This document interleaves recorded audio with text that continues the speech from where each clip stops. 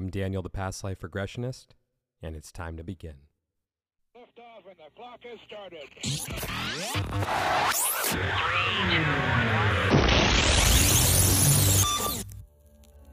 This is Timeless Spirituality.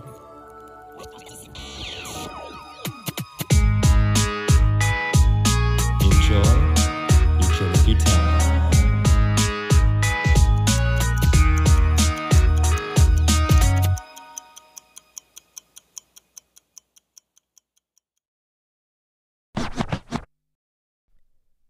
Hey everyone, welcome back to Time of Spirituality.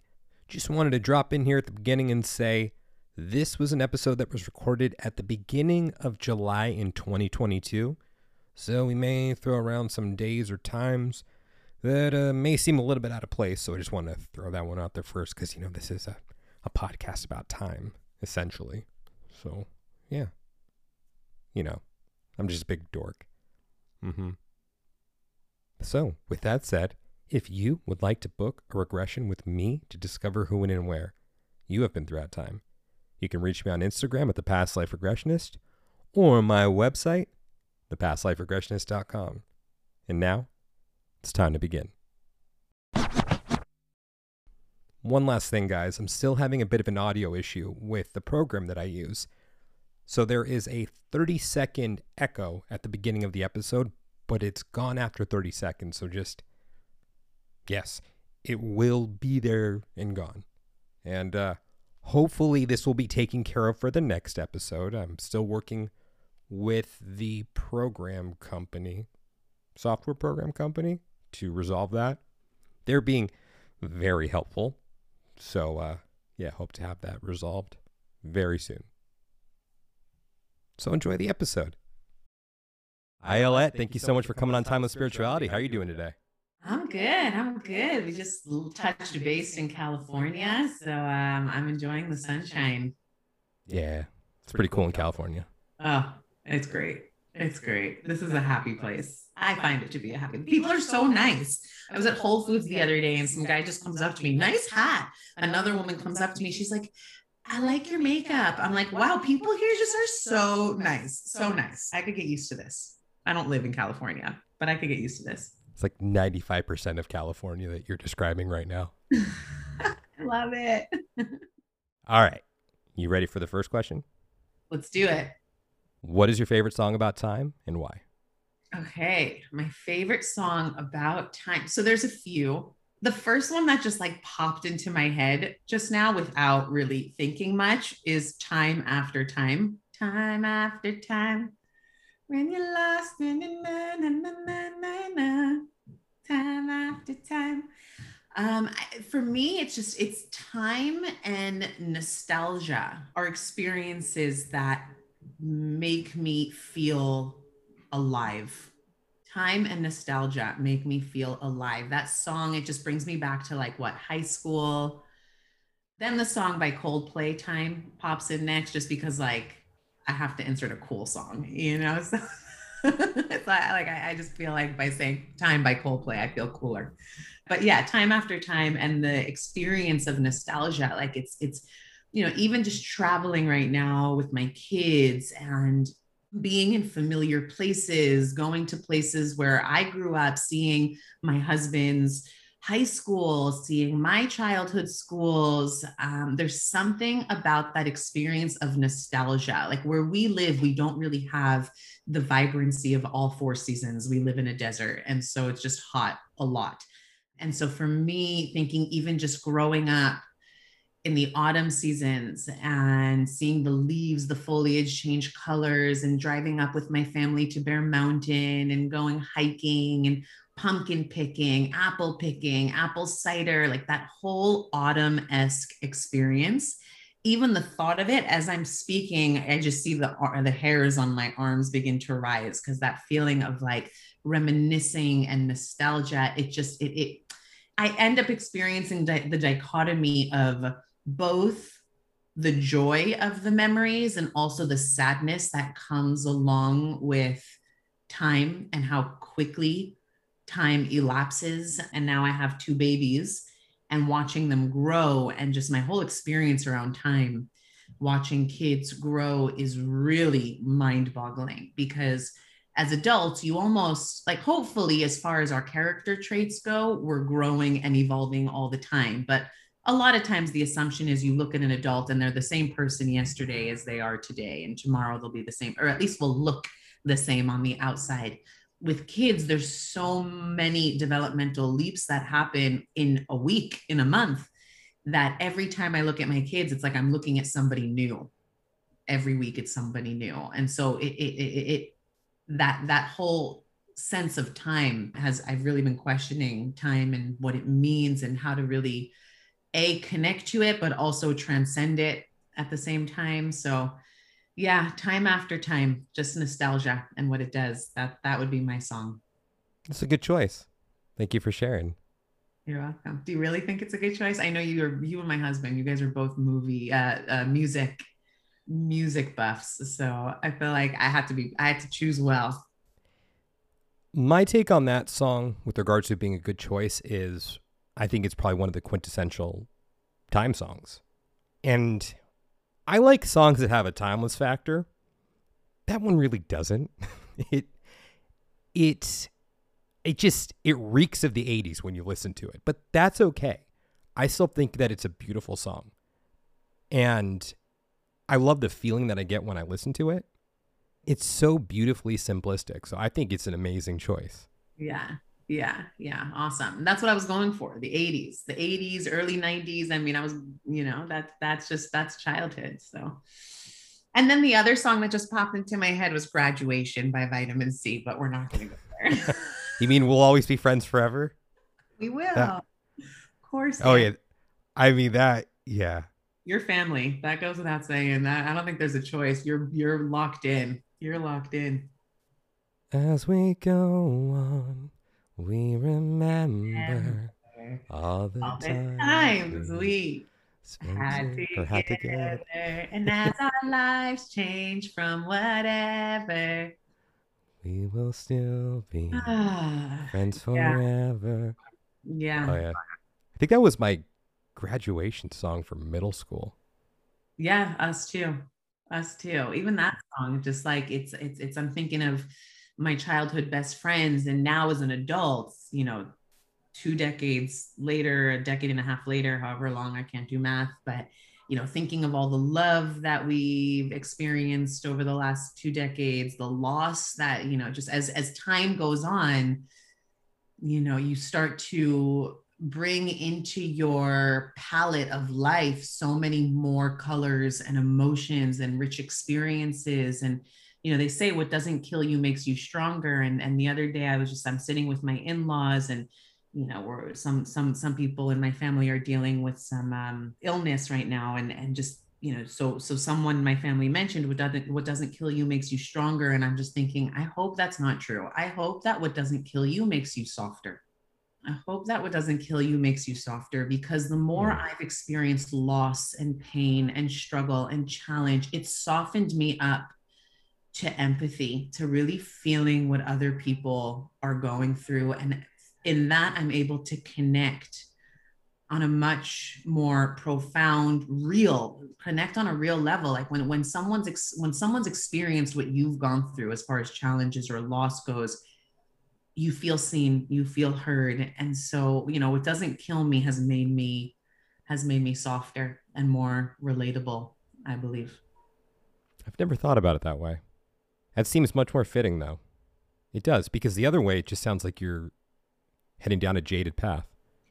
Yeah, who wants to be strong? Like when I'm going through something emotional, the last thing I need is for someone to look at me and be like, you got this, you're strong. No, like I want someone to look me in the eyes, give me a hug, and be like, I'm with you. I've been there. I'm holding you in this. It's hard. It is hard. And that I believe allows for the experience of feeling seen, heard, understood. And that's healing. There's healing that happens in that. It's interesting that you bring that up, because there was an episode that I recorded about 3 months ago, one that on this date that we're recording this, I haven't aired yet. And I brought up how one of the things I've been working on, at least for this year so far, has been softening my edges. So to hear what you just said about what doesn't kill you makes you softer, Like, that really resonates with me. That's, yeah. Huh. It's true. I think the world would be a better place if we looked at it that way. Yeah. Yeah. Who wants tough guys walking around? No, we want people with soft hearts, open hearts, listening hearts. And I feel like when we soften, we're able to hear the notes that other people are vibrating on, and that then we can sing along with them and be with them. Hard is just I guess there's a time and place for hard and tough and strong. There's a time and place. Don't get me wrong. I have my strong parts. I have my hard parts. I have my tough parts. But oftentimes I feel like those parts are expressing themselves through ego and not through authenticity. Whereas when I'm the softest, I feel the most authentic. So for everyone listening, as you can see, we haven't even got to the loaded question yet. We're already getting very philosophical. So you're in for a treat. That's for sure. Welcome to the spaceship. So you ready for the loaded question? Oh, yeah. What's the loaded question? Who is Ayelet? Wow.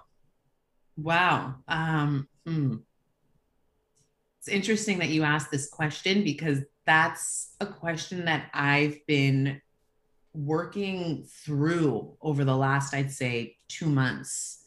I find that my life happens in themes. There's themes as far as what I'm meant to overcome, grow through, understand about myself. And this phase of my life has really brought up the question, who is Ayelet? Like, who am I really? Who am I really? I mean, on a spiritual level, I want to say I'm a soul. I'm a soul. And from that place, we're all one and we're all connected and nothing separates us. Nothing makes us different, from the from the perspective of just energy and vibrational frequency, or we can say auras. A person's aura transcends to encircling them. It goes beyond just their physical body. And that place of energy, like when you're standing 1 foot away from me, or even our auras, since you're in LA, I'm in the Bay Area right now, right? Like our energetic field is connecting right now. There's no separation. And from that place, I want to say I'm just soul. I'm just energy. I'm just one with the divine, so from a lofty perspective, I'd like to say I'm a soul living in this human body, but but we do live in the world of nature, in the world of physicality, in the world of, the divine hides himself or herself within nature. And that requires the need to look for God, to look for divinity, to look inside ourselves and ask, who am I? So on a day-to-day, in the world of nature and physicality, who is Ayelet? I'm a mom. I love how that was the first thing that just came out of my mouth. Like, I'm a mom, because I'm not just mom. And that's another big, I think just becoming a mom, I have 2 really young kids. That's caused me to really question, who am I? Because I think women often get caught up in identity of mom that they can lose themselves. And I've made it my responsibility to make sure that that doesn't happen. Because I know what brings me joy. I know what brings me pleasure. My kids bring me a ton of pleasure, but I am not that mom who can sit for hours and just build Legos without losing my mind. And so while I am mom and I'm embodying all that it means to be mom, and I'm loving it and I'm taking it all in, and I'm in the moments with them, I'm appreciating this time with them. And at the same time, there's also the Ayelet that is on a mission. I'm a woman on a mission. I'm on a mission to transform lives, to teach people the art of manifesting, to allow people this insight to creating a life of their dreams, and just living from this consciousness of infinite possibility, of transcendent possibilities, of no limitation. I think I live there a lot. So I'm mom, I'm businesswoman, I'm manifester. I teach people to manifest. And I'm also, like, when I take a step back, I'm really into IFS, internal family systems therapy. And the whole premise is that as human beings, we're not just one thing. We're this dynamic salad of parts, right? And so we have the scared parts, we have the confident parts, we have the giving part, we have the selfish part, we have the outgoing part, we have the introvert part. People are like, Ayelet, you're so extrovert. And I'm like, yeah. And then there's days where all I want to do is just curl up under a cozy blanket with a good cup of tea and an awesome book and want nothing to do with anybody. And those parts, they're all alive. So I wouldn't say I'm everything and I'm nobody. Who am I? I'm still figuring it out. That's a good answer. Thank you for that one. Yeah, very well rounded. I like how you swear, you went full circle there. I was like, where's she going with this? You did well. You did well. Thank you. Thank you. I'll take it. I'll take it. So for everyone listening, you guys have heard about my wonderful guest on the show already, even though she wasn't dropped by name. There was an episode I did with my friend Kaylee called The Heart Goes On, and we talked about a wedding that we met at. And it was your wedding that we met at. That's right. So you've already made your presence sort of known on the show. So now everyone gets a voice to the presence or a voice to the name. And when I met you a couple days before your wedding, I probably should give a little more backstory. So your husband is my best friend, and he lived in California. He was born in California. I met him in California. We lived together in California, and then he moved to Israel. So I didn't get a chance to meet you before your wedding. Well, just a couple days before. So all I had heard up until your wedding were stories about you. And the way that he described you, I'm like, there's no way. There's no way that she's a real person. Like, just thinking, bullshit. You're full of shit. No, this can't be. And then I met you, and I realized he wasn't full of shit. Because he talked about how magical you were. She does this, she does that. I'm like, yeah, okay, whatever. I'm like, damn, he wasn't kidding. So when I met you also, I learned your story.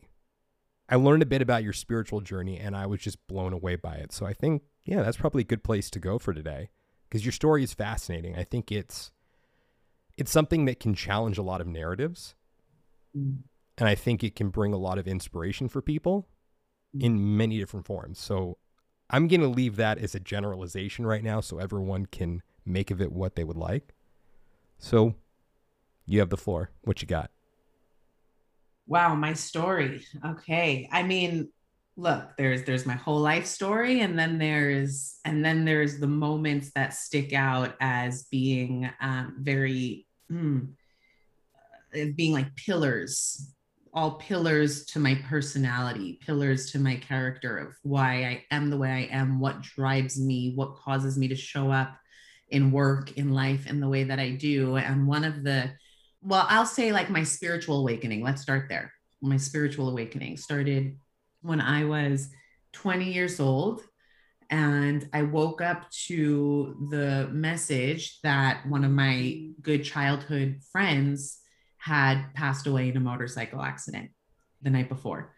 And I remember, okay, let's rewind for a second. Ayelet, prior to age 20, most materialistic person you'll ever meet in your entire life. It's like if it didn't come out of Bloomingdale's, Nordstrom's, Neiman Marcus, Saks Fifth Ave, like I wanted nothing to do with it. Like I was needing to fill a lot of voids, and it manifested in shopping, maxing out credit cards, having over 100 pair of shoes. Okay, you get it. When my husband hears me tell over this story, he's like, really, Ayelet, do you need to add that part? He sounds so bad. Oh, I think that's probably one of the most important parts of that. It's the most important, like, because then fast forward to Dawn's passing away on a motorcycle, and I'm 20 years old. I had never experienced loss, real loss. Like, okay, I had maybe like a couple of friends who had lost grandparents at that point in my life, but I never experienced anything direct that hit me in the face, let alone the loss of someone my own age. She was 19. And I remember after hearing the story of how she passed and the way that it hit me, my heart dropped to my stomach. And a voice as clear as this conversation you and I are having right now, came into my head and said, Ayelet, while you've been alive for 20 years, you have not yet begun to live. And I was determined to start. I was determined that day to make the rest of my life count. And so one thing led to another, and I got pulled to the bookstore, and I went to the self-help section. It was my first time in the self-help section of Barnes and Nobles, and a book called Buddha fell off the shelf. And I took it as a sign. I took it home. I read it, and I was mind blown. I was inspired. It opened me up to all new ideas and concepts and philosophies and spiritual paths and meditation and yoga. I went back to the self-help section and I bought every single self-help book you can possibly imagine. You name it, I've probably read it. And I spent 2 years buried in books. And I started to see myself shift. My mentality shifted, the way I perceived the world, the way I responded to people, the things that mattered, the things that gave me meaning began to shift. But after 2 years of reading book after book, I found myself reaching a glass ceiling. And I said, okay, I have this knowledge, I have this wisdom, but I'm not embodying it yet. It's not mine. I don't own it yet. And so I had met someone at a dinner table in New York City, and he had introduced me to his guru who was living in an ashram in India. And I remember having this insight that I need to get to India. I don't know why, but since I was a little girl, talk about like nostalgia and my childhood memories, but ever since I was a little girl, I've always been drawn to the colors, to the culture of India. And I knew I'd have to get there eventually. I did not see myself getting there in this way, but I sold thousands of dollars worth of designer purses, got on a plane to what I thought was going to be a 21-day meditation retreat. And after 21 days, decided to extend my trip and ended up spending 6 years in India. So that was a really pivotal 6 years of my life, as you can imagine. I mean, I had a whole relationship. It was, I had a guru and he was my teacher, and his teachings were things that I lived for so many years. And then at one point, about 5.5 years into my India experience, I attended Kumbh Mela. Have you ever heard of Kumbh Mela? What's that? So Kumbh Mela is the largest festival of consciousness on the planet. It takes place every 3 years in the deserts of India. It's basically like Burning Man on steroids and Hindu. So it's 50 million Hindus and me in the middle of a desert. And there's just thousands and thousands of tents, thousands of camps. Every guru has their own camp. So I'm there with my guru, my teacher, 10,000 people in my camp. So you can imagine the size of the meditation hall. Just like visualize how big this structure has to be. Again, middle of the desert, so barren land for miles and miles and miles. And 10,000 of us meditating in this tent. I mean, the energy in the room was palpable.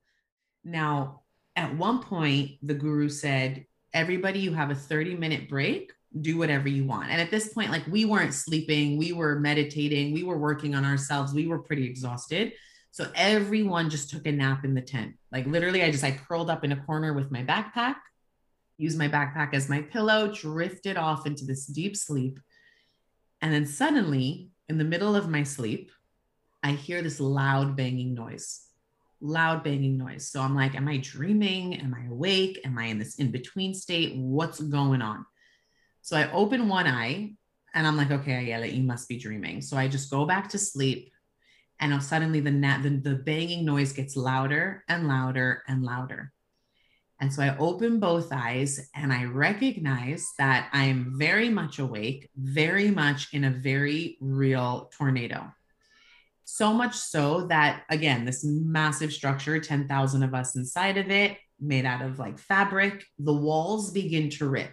Water begins rising. At this point, there's just mud everywhere. And once people actually realize that they were in the middle of a tornado, everybody just looks up at this massive tent structure. And the realization that the structure was about to collapse hit us. And so 10,000 people all made their way to the two tiny little entrance doors. Okay, now have this visual in mind. 10,000 people, two tiny little doors. All right, there's an insane traffic jam. And I'm thinking, if I don't get out of here in the next 10 seconds, I'm dead. This thing is done for. So I decided in that moment, plan B, I slid under the foundation of the tent itself, right? At this point, the floor is muddy, it's watery, it's mush. So I slid in underneath dirt in mud, and I find myself outside of the tent, mud from head to toe. And I found myself in what seemed like a scene out of The Wizard of Oz. Do you know the first scene out of The Wizard of Oz? It's the tornado scene. Mm-hmm. And there's metal poles flying, there's debris everywhere, there's people just running for shelter, but there's no shelter. We're in the middle of the desert. It's just a bunch of tents. So where is everyone going to go? You know, and so I spot in front of me a massive transportation truck. And I said, I'm just going to slide under this truck because it's the only chance I have of saving my life, you know, of being saved, I felt. And so I'm sitting under the truck. I close my eyes and I am just praying that this tornado subsides, that it stops. And as I'm there and I'm desperate and I'm like sweating and I'm shaking and I hear a voice come from my right side. So I look over and this older woman with piercing blue eyes looks me in the eyes and she says, "Darling, don't worry. At least if we die here, we die with our guru." And then she went and very peacefully closed her eyes and meditated. And I'm thinking, hold on, say what? You can die blissfully with your guru. I am not ready to die, let alone with my guru. I have parents who love me. I have siblings who love me. I have a whole future ahead of me. I have dreams. I have plans. I have goals. I am not ready to die. And so I close my eyes. And this time I say out loud, I'm like, "Dear God, if you can hear me, I need a miracle." And within 10 seconds, the tornado stops. And it was just this quiet, this peaceful shock of just quiet, shocking quiet. And I realized in that moment what it means to manifest, what it means to utter words out loud, to allow the vibrational frequency of our speech, of our words, which according to Kabbalah, speech is the direct link between the physical world and the spiritual world. And so speech has vibrational frequency to it. And those vibrational frequencies send information out into the cosmic field, into the universe. And those frequencies are inevitably responded to. I always say we're using the law of attraction, whether we like it or not, you know, through our thoughts, through our speech. So I began to really hone in on this power of speech, of thought, of intention, and use it to manifest a life that I'm crazy about. So I remember thinking in that moment, you know, God, if you save me from this, I don't know what's next for me in my life. I am surrendered from the how things are meant to play out, but I'm open to your divine guidance. Lead me where I'm meant to go. Have me meet who I'm meant to meet in order to experience a miracle. So fast forward a couple of months, I'm sitting by the pool in Bombay. You know, I had left the ashram for about a week to go on a vacation and visit some friends in Bombay. I'm sitting by the pool and, you know, I'm preparing for this 4-month bus tour that I was invited to take with the guru. And so I'm doing my meditation, I'm setting my intentions, I'm doing my visualization work. And for anyone who's tried to meditate, when your thoughts are racing, it's really hard to even focus just on your breath. And this voice kept trying to come in to my meditation and I kept pushing it away. and it kept getting louder and I kept pushing it away. And finally, it just got so loud, I couldn't focus on anything else. So I entertained the voice and it said, crystal clear as this conversation, Ayelet, leave this country now and go to Israel. So within 30 minutes, I had a flight booked. The next day, I had no plans of where to sleep, no official job. I was leading retreats. Like that was my job at the time, was leading retreats. But my whole life got put on pause when I arrived to Israel without a plan. My only plan was to be open to divine guidance and allow the universe, God, source, energy to lead me to my very next step.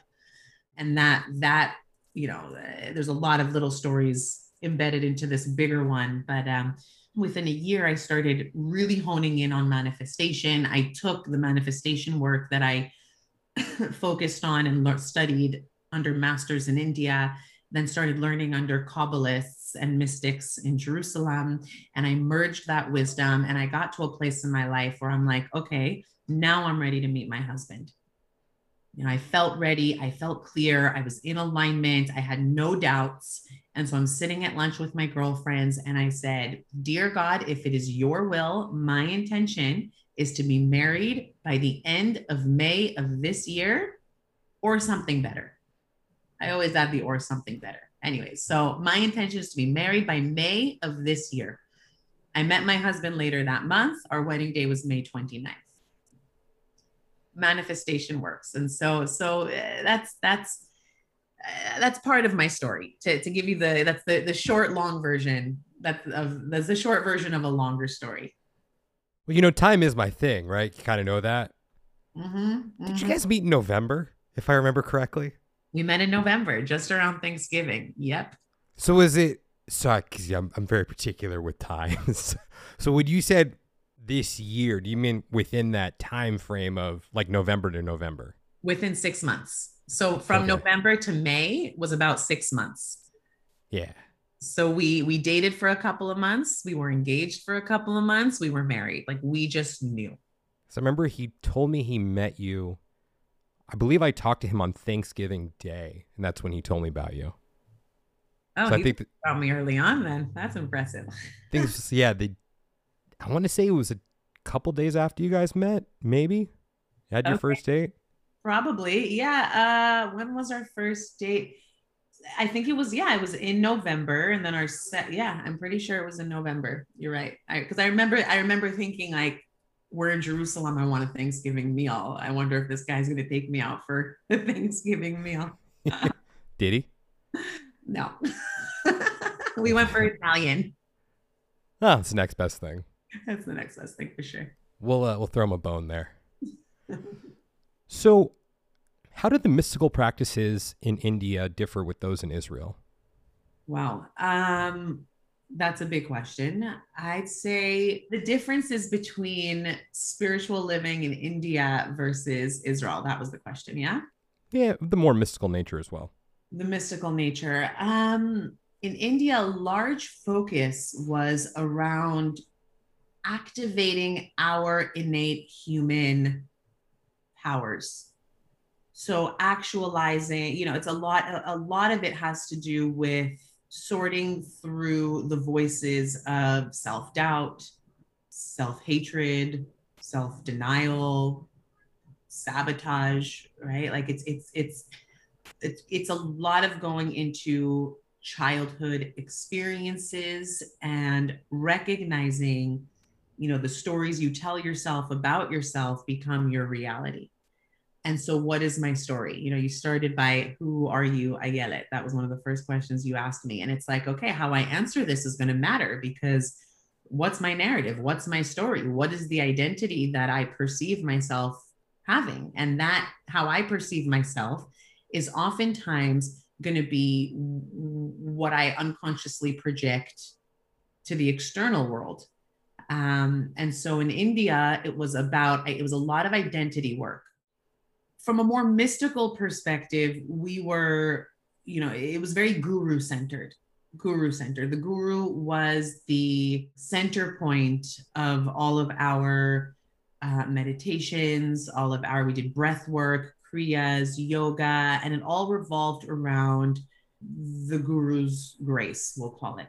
Whereas in Israel, it became, and I think this is what I was looking for, like this, whether I was aware of it or not at the time, I was looking for something bigger than the guru.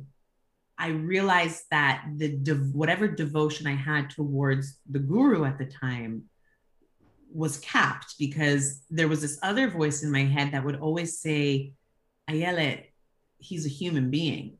He goes to the bathroom, he gets sick, he's a human being. He might be very wise, extremely charismatic, but he's human. And there was a part of me that wanted this connection with divinity that transcends human form.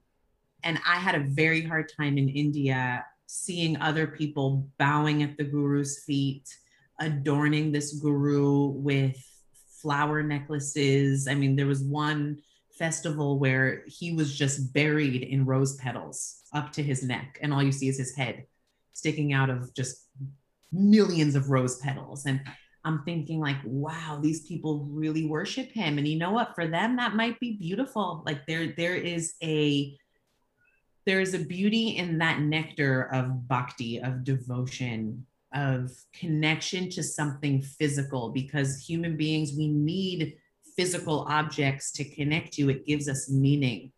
And it allows us, it's an easier way to connect. When you're connecting to this thing called God or source energy or the creator, it's like the mind doesn't know where to go with that. How do I wrap my mind around this idea of, love God, you should love God. What does that mean? But I wanted to know what that meant. And I feel like studying mysticism, Kabbalah, Torah in Israel has allowed me to transcend, I don't want to call it like lower level connection to a guru, because for some people that's everything. And I don't want to undermine that. But I felt like for me, that wasn't everything. And so mystical living from a Israel perspective has everything to do with connecting to the divine in the omniscient form, in the transcendent form, in the out of body, beyond infinite possibilities, right? Like that connection with the divine. And that's what living in Israel and studying more of a Kabbalistic Torah spiritual philosophy lifestyle has offered me. Sounds like you guys were focused on shadow work a lot in India. Yeah, but the irony is that's all in the work that I've been doing in Israel as well. It's all there. It just, the way we do the work is different. So in India, it was a lot of, we'd spend hours and hours and hours every day just filling up notebooks. We'd have to write out every childhood memory we could possibly remember. And the more you start that exercise, the more memories begin to come back. So it's a lot of writing down from beginning to end in as much detail as possible. Like that was the path of healing in India. And then we would do a process called completion. Completion means, so basically, what is an incompletion? Let's start there. An incompletion is any story that is living in our past that we are carrying with us today, and it's impacting our future, for better or worse. Any story from our past that we're carrying with us today that is impacting our future. So for example, when I was 8 years old, I had my first crush on a boy named Tommy. Tommy did not feel the same way about me as I did about him. And so one day he came up to me during recess, tapped me on the shoulder, looks me in the eyes and says, Ayelet, I don't like you. Not even a little bit. Get that through your thick head. And I remember in that moment, right? What are the stories that I told myself about myself in that moment? Right? I grabbed my best friend. I dragged her to the bathroom and I cried and I cried and I cried. And I told myself things unconsciously, unaware that I was doing this. I was 8 years old, but a seed got planted that I'm not enough. I'm not pretty enough. I'm not smart enough. I'm not worthy. I'm not deserving of having a boy that I like me back. Right. But not only did it start to form this identity that I carried about myself, but it also created a more generalized identity towards all boys. At this point, no boy could be trusted because Tommy didn't like me. All of a sudden, every boy got placed into that same category as boys cannot be trusted. They will all break your heart. Right? And so what got created? What part of my identity or parts work, shadow work, what got created in that moment was my tough side, right? No boy's ever gonna, because no boy's ever gonna break my heart again. Because God forbid, I allowed the part that I threw into exile, which is real vulnerability, real softness, we'll call it, real desire for connection. All those parts got thrown into a basement called exile because I was not willing to experience that kind of pain ever again. And so the new me that manifested was tough girl with walls up, girls who broke boys' hearts before they ever had a chance to break her heart, right? And those were the parts of my identity that were expressed. Now, those parts came with gifts too. Like there are no bad parts, right? According to IFS, there's no bad parts, even the shadow parts, even shadow work. We know that there is really incredible lessons in the shadows. There are really profound teachings that if we listen to the wisdom of the shadow, then we can bring those parts into the light and then live predominantly in the light and not in the shadow. But yes, I guess to answer your question, it was a lot of shadow work, a lot of rewriting the story, a lot of completing with our incompletions, right? Which meant, we'd sit in front of another person, and the person who's sitting in front of us, their role was to be completely unexpressive. Oh, the dyad. Yeah, there is power to that, because all I want when I'm sharing about my childhood traumas and the way I didn't get validated by my dad and the way my mom's called me too sensitive and the way Tommy broke my heart, and like when I'm expressing that, and I'd have to read all my pages of childhood stories to another human being sitting across from me who is completely unexpressive. All I want from them is to be like, oh my gosh, that's so hard. But I'm not getting that, which causes me to need to take responsibility for my parts. Mm-hmm. Right. And that's called integration. That's called integration of one's parts. Now, coming to Israel, the work is not any different. Really, it's not any different. The only difference is we have God consciousness now, right? That's what I acquired coming to Israel, was instead of guru consciousness, which for me felt like a limiting experience, it became to feel limiting after 6 years. And I needed something more. Now I have all of those experiences. Judaism really preaches inner work. Like every holiday, every month, there is wisdom in the energy of each month. And each month is an opportunity to go into another part of ourselves. It's like there's like and we could see it in horoscopes, even like the way the stars are aligned is not by coincidence. The stars and the months are aligned in such a way, especially according to the Jewish calendar, where we're offered opportunities in each month to transcend our old limited thinking, our old habits, old patterns. And when we really take advantage of the energy that is available to us in that month, we grow. Like according to Judaism, time is not linear, it's spiral. It's spiral. And every year we come back to that same month, but God willing, we come back with a new perspective, with a new way of approaching challenges, situations. Hopefully we've grown in the last year, so that if you visualize like a spiral staircase, if you're constantly going up, and up and up, you're never in the same place you were the year before. That's called death. That's called living death. And if we're not growing, if we're not actualizing every year, every month, every day, every moment, we're going backwards because time doesn't stop for anybody. So the difference between, I'd say, India mysticism and Torah, Kabbalah, Jewish mysticism, which are the two that I'm the most familiar with, is that Jewish mysticism brings in a abundance of God consciousness. So I am in this perpetual state of standing under an open faucet of infinite abundance.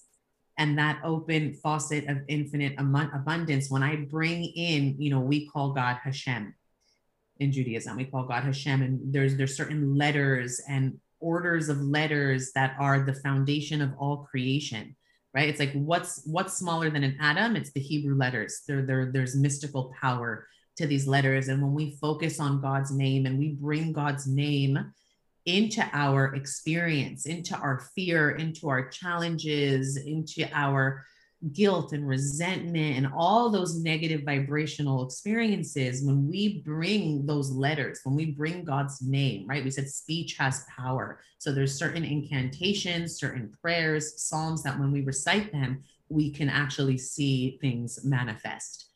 So that's the difference. I feel like I'm sitting on a pot of gold now, that I have Kabbalah under my belt, that I have Torah under my belt. And it's given me a blueprint that feels so much more in alignment with my soul's mission. With regards to the mysticism, something I frequently see from clients during my sessions, when they come with their questions for the higher self, oftentimes they're asking, can you help me remember my magical gifts? Can you help me? Can you bring them back to me? Can you teach me how to do this? But what I often don't see in those questions or anything other than that, I only see that being the focus. So how is that inner work the gateway to mysticism?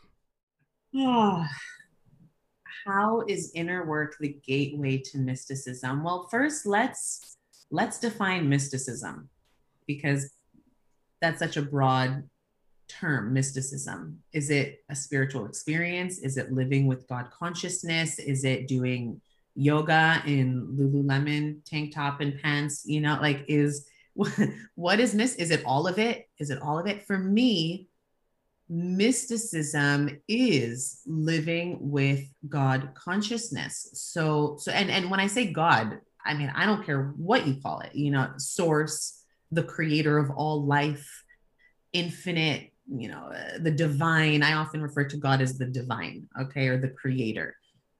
Now, when I'm bringing this awareness that a intelligence bigger than mine is guiding me in every moment, then I can rest assured that there's no coincidences, that nothing is just by chance, that everything is meant to be exactly the way it is, even the challenges, especially the challenges. So living with this God consciousness, when it comes to doing inner work, I have a partner in crime.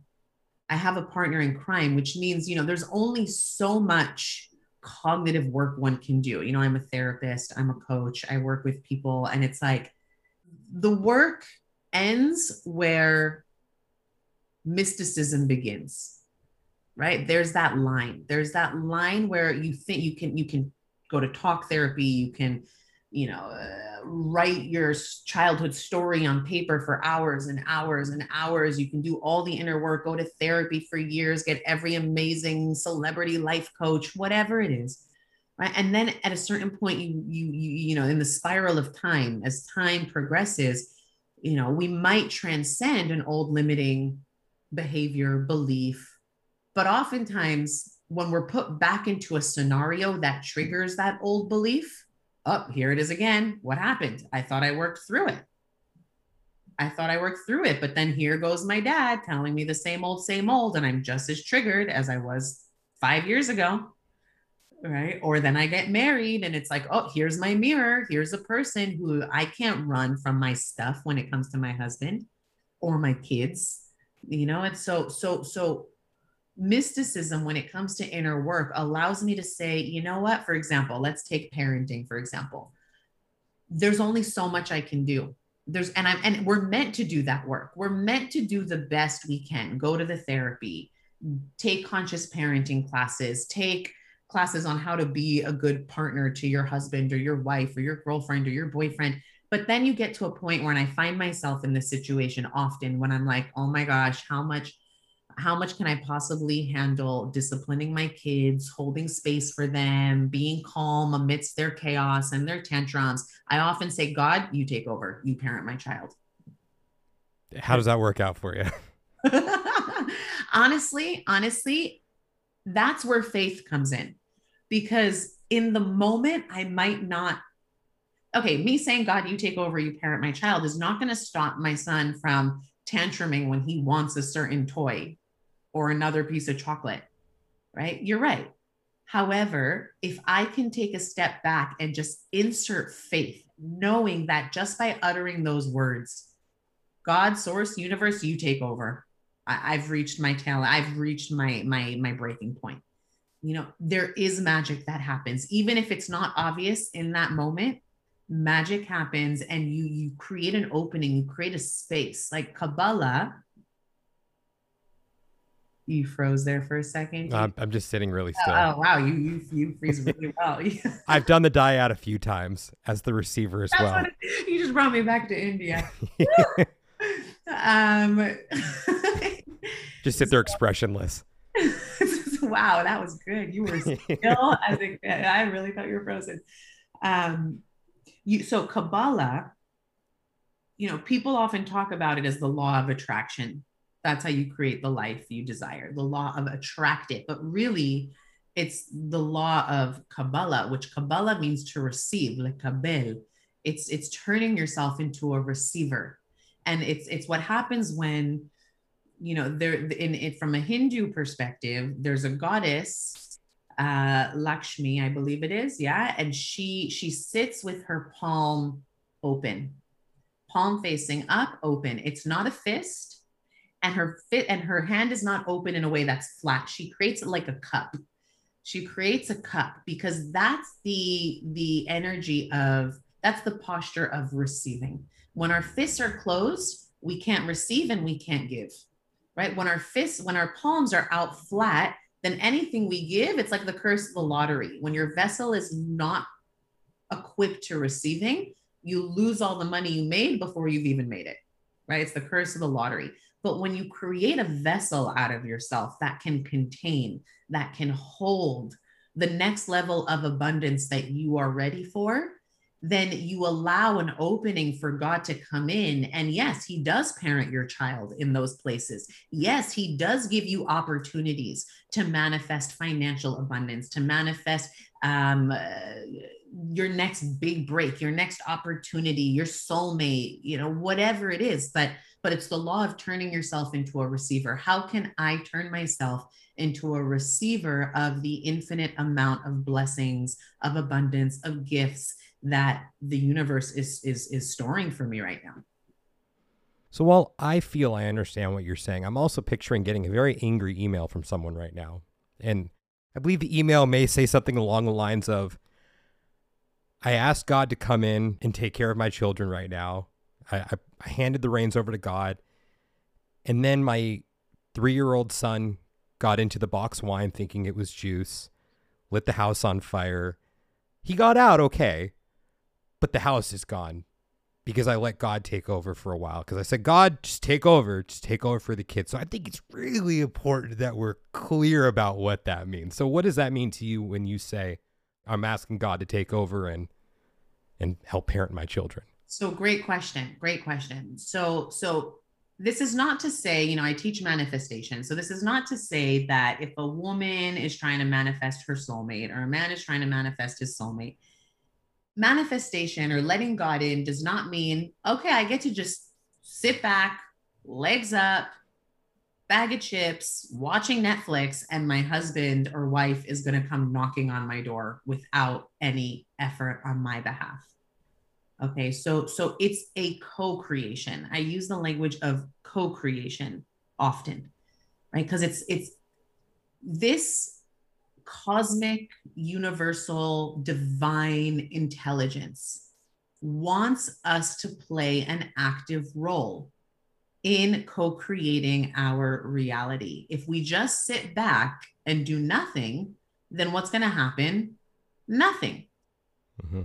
Right? So it is a dance. So this is not me saying, you know what? I brought kids into this world and now I don't have to do anything. I'm not responsible. God, you're responsible. No, it's saying I've done everything I can. Okay. And now what's my role? Surrender. The act of surrendering is what creates that opening that allows God to come in and patch up the stuff that we're just not able to. We're not meant to be able to. We're human beings.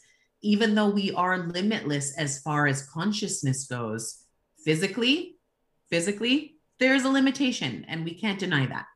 You know, and so that limitation is where we come in and say, God, help me heal. God, help me create. God, help me parent. Help me show up as the best wife that I possibly can. Help me show up as the best therapist. You know, it's and people know that state. People, it's like, you know, I teach people how to access flow state, which, you know, you're a musician. You know, when you're singing, when you're playing the guitar, you know, have you had that experience where you almost feel like you're not the one playing anymore, like something is playing through you? Mm-hmm. Yeah, that's called flow state, or basketball players access flow state a lot, public speakers. If we get out of our way and we show up with what I call presence and authenticity, and there's this air of confidence, but not arrogance, but just confidence in, I know what I'm saying, I know what I'm talking about, and I might not be the most articulate, but that doesn't matter because I'm in flow. Who's the one actually showing up? It's me. I'm showing up.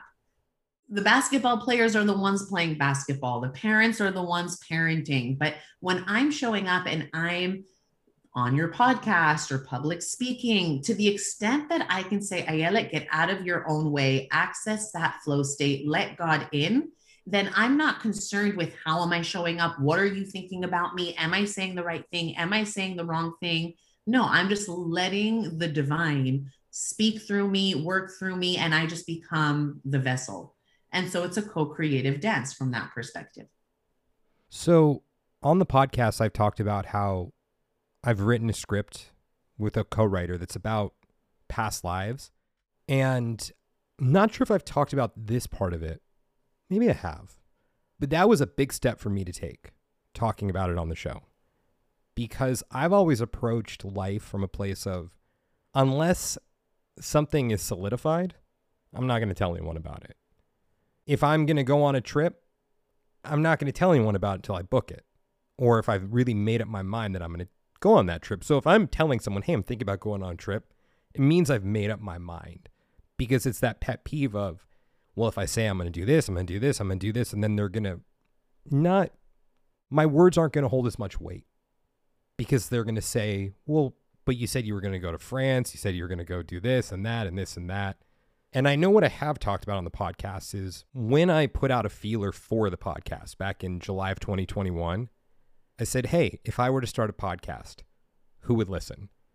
That was really my way of saying, I've already made up my mind. I'm doing this. I mean, I think that's, I want to say it was a year to the day as we're recording this when I did that, because my podcast setup had just arrived. I'd already bought all the equipment. I'd made up my mind at that point. So when it came to the script, I hit this point where I'm like, I need to get this out to the world. I don't know how it's going to happen, but I have a platform here. And I'm going to risk people knowing about the script and asking me about it until the end of time, because I want to get it out there. It was a big fear of mine to put it out in that way, even though I am so proud of that script and I want the world to see it. But now people know. I bring this up because it was setting that intention of, I'm going to get it into the right hands at one time or another. Now, what ended up happening as a result of that is I had a client of mine who lives in Australia reach out to me and say, you'll never guess what happened today. There's an international film festival in town, and there were some people who were in the industry. In long story short, she got me a pitch time with them. Now, as we're recording this today, I don't know if that will end up going anywhere. But what I do know is that wouldn't have happened had I not brought it up on the podcast. And I brought it up on the podcast for that very reason of I don't know how it's going to happen.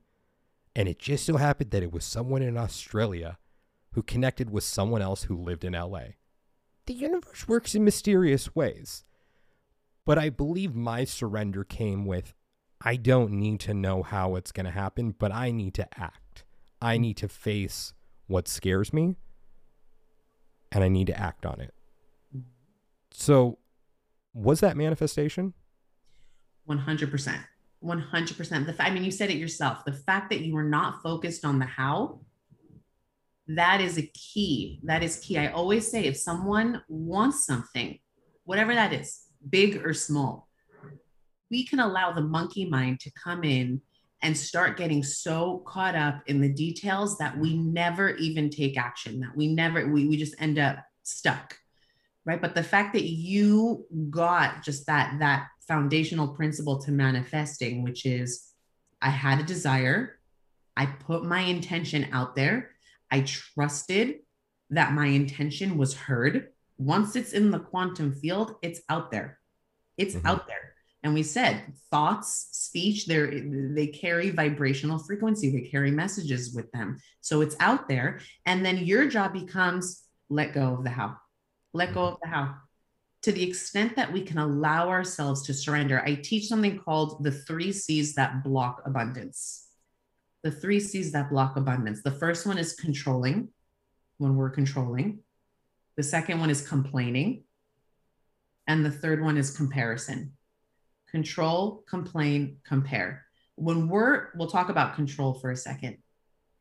We all know when we're being controlling, if you think about something that you want and it's not yet here, let's say you just went for a job interview and you haven't heard back from the potential employer, and that inner space of fear, anxiety, pressure, stress, that's control. That's me trying to control an outcome. When are they going to call me back? How are they going to call me back? And it's me checking my phone every 5 seconds. Did I get an email from them yet? Did I get an email from them yet? Did I get an email from them yet? Right? That's the opposite of letting go of the how. Surrender is the opposite of control. To the extent that we can trust that we are being guided to the next best destination for ourselves and have the courage to show up without having all of our ducks lined up in a row, that's manifestation. Me leaving India to go to Israel without a plan, nowhere to sleep, no job, no nothing. I didn't know many people in Israel. It's not like I had community set up for me. I was leaving safety. I was leaving a community that I built for myself for more than 6 years. I was leaving security. That's the opposite of control. Like I was just open to divine guidance. The moment a person goes for a job interview, they've done their part of the dance, of the co-creative dance. And that's what you did. You did your part. You put it out there. You bought the equipment for your podcast. That's taking action. You took action. You got the equipment, right? Then you let go of the how. And now look, it's been a year and your podcast is still growing and thriving and you're doing it. You're doing it. Well, thank you. I think I'm doing okay. You're doing great. So I have a question when it comes to the control. In all transparency, when I just brought up the script and the pitch, one, the fear kicks in of, okay, now I'm talking about the fact that I actually landed a pitch with it. My God, are people going to ask me about it now? Now that they know that I've put it out there, how'd it go? How'd it go? And as I said before, at this point, nothing has come of it. Doesn't mean that nothing will come out of it, but it's that risk of, will I be a failure in their eyes if nothing comes of it? Now, the other reason I did that is because, brought it up, is to me, it's about the reinforcement of still putting it out there and letting everyone know, I've got this thing. I'm not putting all my eggs in one basket. I have a platform. I'm going to bring it up. Am I trying to control the outcome by bringing it up again? Because I have been clear about what my motivation is there. Great question. So, by the way, it's okay to call my ass out on these things too. I'm okay with that. So no need to pull your punches. So look, are you blocking the manifestation from happening or not believing in it, or by putting it out there, are you controlling? That was the question. Are you controlling? So there's the difference between controlling an outcome by talking about it a lot, thinking about it a lot, versus visualizing. And those are two different tracks. How do I know if what I'm doing is controlling versus visualizing? Well, let's first define visualizing. Visualization is that state a person is in when they are constantly in their mind stepping in to their future as though it already exists right here, right now. Mm-hmm. Okay, by doing that, you are aligning your vibrational frequency with that which you desire, and as a result, becoming a vibrational match for that outcome to manifest. Okay, but visualizing comes with an internal state of excitement. If you can visualize and feel excited that your manifestation is already in the works, even if it hasn't materialized in your physical reality, knowing that once you put it out there, there's that trust, there's that faith. Okay, it's in the quantum field. In Kabbalah, it's called Ein Sof. Ein Sof means without limitation. It's that field of Ein Sof, infinite possibilities. Once it's out there and you can get excited about it, when you can get excited about the fact that your intention is in the process of manifesting, right? That's manifestation. When you are in a state of control, the way we gauge that is our emotions. Our emotions are our GPS. Am I experiencing fear, anxiety, stress, overwhelm, right? Anything that takes us out of being a vibrational match for that which we desire could be one of the three C's, usually control, right? So my answer to you, when you say, am I trying to control the outcome and therefore blocking the manifestation? The follow-up question I would ask you is, well, how does it make you feel?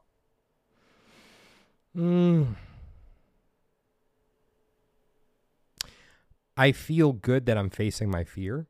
I'm very proud of myself for doing that. But then there is some hesitation that kicks in because I wonder if I'm trying to manipulate my listeners, which I don't believe that I am, because it's bringing it up again. So if I say it enough, will it sink in? And then, yeah. So if they're at some, wherever it may be, a hair salon in Australia, just name the place, will they remember because of the repetition? Well, look, I'm not opposed to putting our intentions out into the world for people's listening, because then it's like now the consciousness of all those people who heard it help bring on the manifestation of it. And again, okay? I'm not using any subliminals or anything. I mean, I don't know any anyways. So, okay, sorry. I was thinking out loud there. Okay. What were you saying? Right now, the only caveat that I would add is, are you taking action? Are you taking surrendered action, not just action? Cool. Whoa. That sounds like an oxymoron right there. Well, let's put it this way.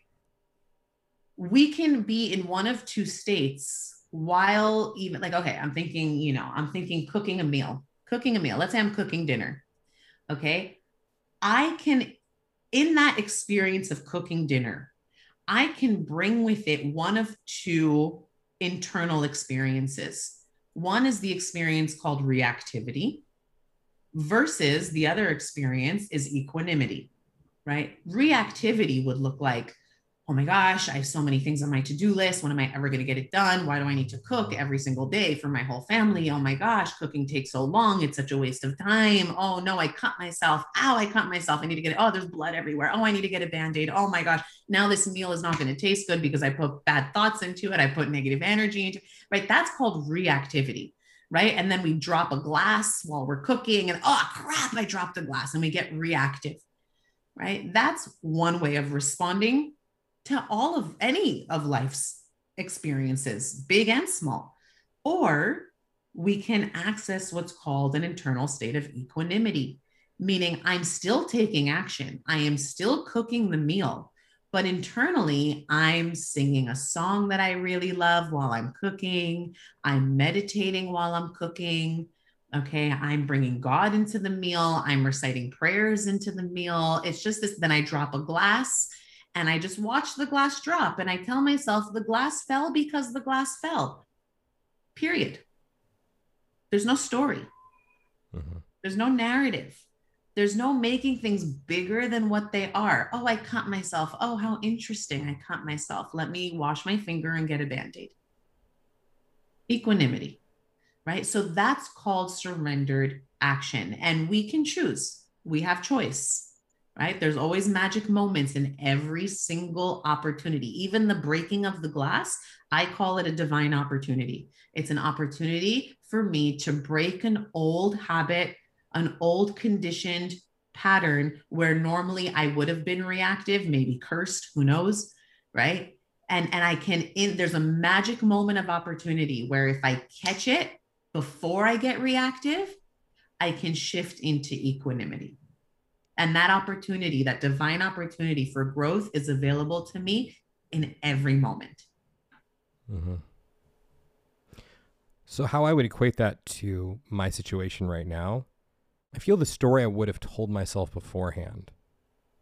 Well, then again, I think I'd be lying to myself if I said I've even thought this or spoken the thought yet. Something I've always been very good at is making things happen. But I think the surrender here, with me bringing it up against facing that fear, but it's not fulfilling the narrative of it's never going to happen for me because this opportunity may not have panned out, which I'm not trying to get ahead of myself here. I'm just bringing this up for the sake of the recording right now. It may have been a doom and gloom. May have felt that of, well, this didn't fall through. So that means it's never going to happen because someone didn't like my work. I think it's the surrender of what did the previous experience show me? That I faced my fear and brought it up, and then something came as a result of it because I spoke up. I think that's the surrender of I don't know how this will pan out, but that's okay. Mm-hmm. Because that experience showed me that something will come of it. Even if it wasn't something fully tangible of that realized vision, something was reflected back at me. And that's all of life. That's every experience. There's the Jewish sage, the Baal Shem Tov. He says, anything that your eyes can see is not a coincidence. Meaning, you're driving down a highway and God forbid you see an accident, right? The fact that you are in that moment, seeing that happen before your eyes means that there's a lesson there for you. Anything your eyes can see, anything you experience, anything you take in is all just a projection that was made special for your growth in this body on this planet. Well, I think that's a good place to end it. So thank you so much for coming on today. And well, any final thoughts? I just love talking to you. And I think we could do this for hours, but, yeah. but I agree. I think, no, any final thoughts? Look, I think we shared a lot. I think we dove deep. I think this was really, really fun. I enjoy your questions. I think you have an art for asking questions, which is an art in and of itself. Thank you. I appreciate you. I appreciate you for showing up and for bringing your art, your talent, your skill set, just bringing the authentic Daniel to life and making these podcasts available for people and also just bringing your wisdom of past life regression to people's lives and allowing that to bring deeper levels of awareness and healing for individuals. So those are my final thoughts. Just keep being you. You're doing awesome. Thank you. And where can everyone reach you? AyeletPolonsky.com, or where I'm really active is Instagram, which is the Manifestation Mindset handle. the handle is the manifestation mindset. But I have courses, manifestation courses. I do joy challenges. I do all sorts of things. So ayeletpolonsky.com would be the next best place to go. I'm so grateful that you came on, and yeah, I'm going to have you on again. Yay. Yay. Thanks, Daniel. Oh, you're welcome. Formalities. I'm still working on that. Fellow time travelers, your journey through time awaits you. Just want to thank you guys so much for listening to today's episode. And if you're interested in discovering who, when, and where you have been throughout time, and you'd like to book a session with me, just go ahead and send me a message on Instagram at The Past Life Regressionist, or you can reach me through my website, yourpastliferegressionist.com.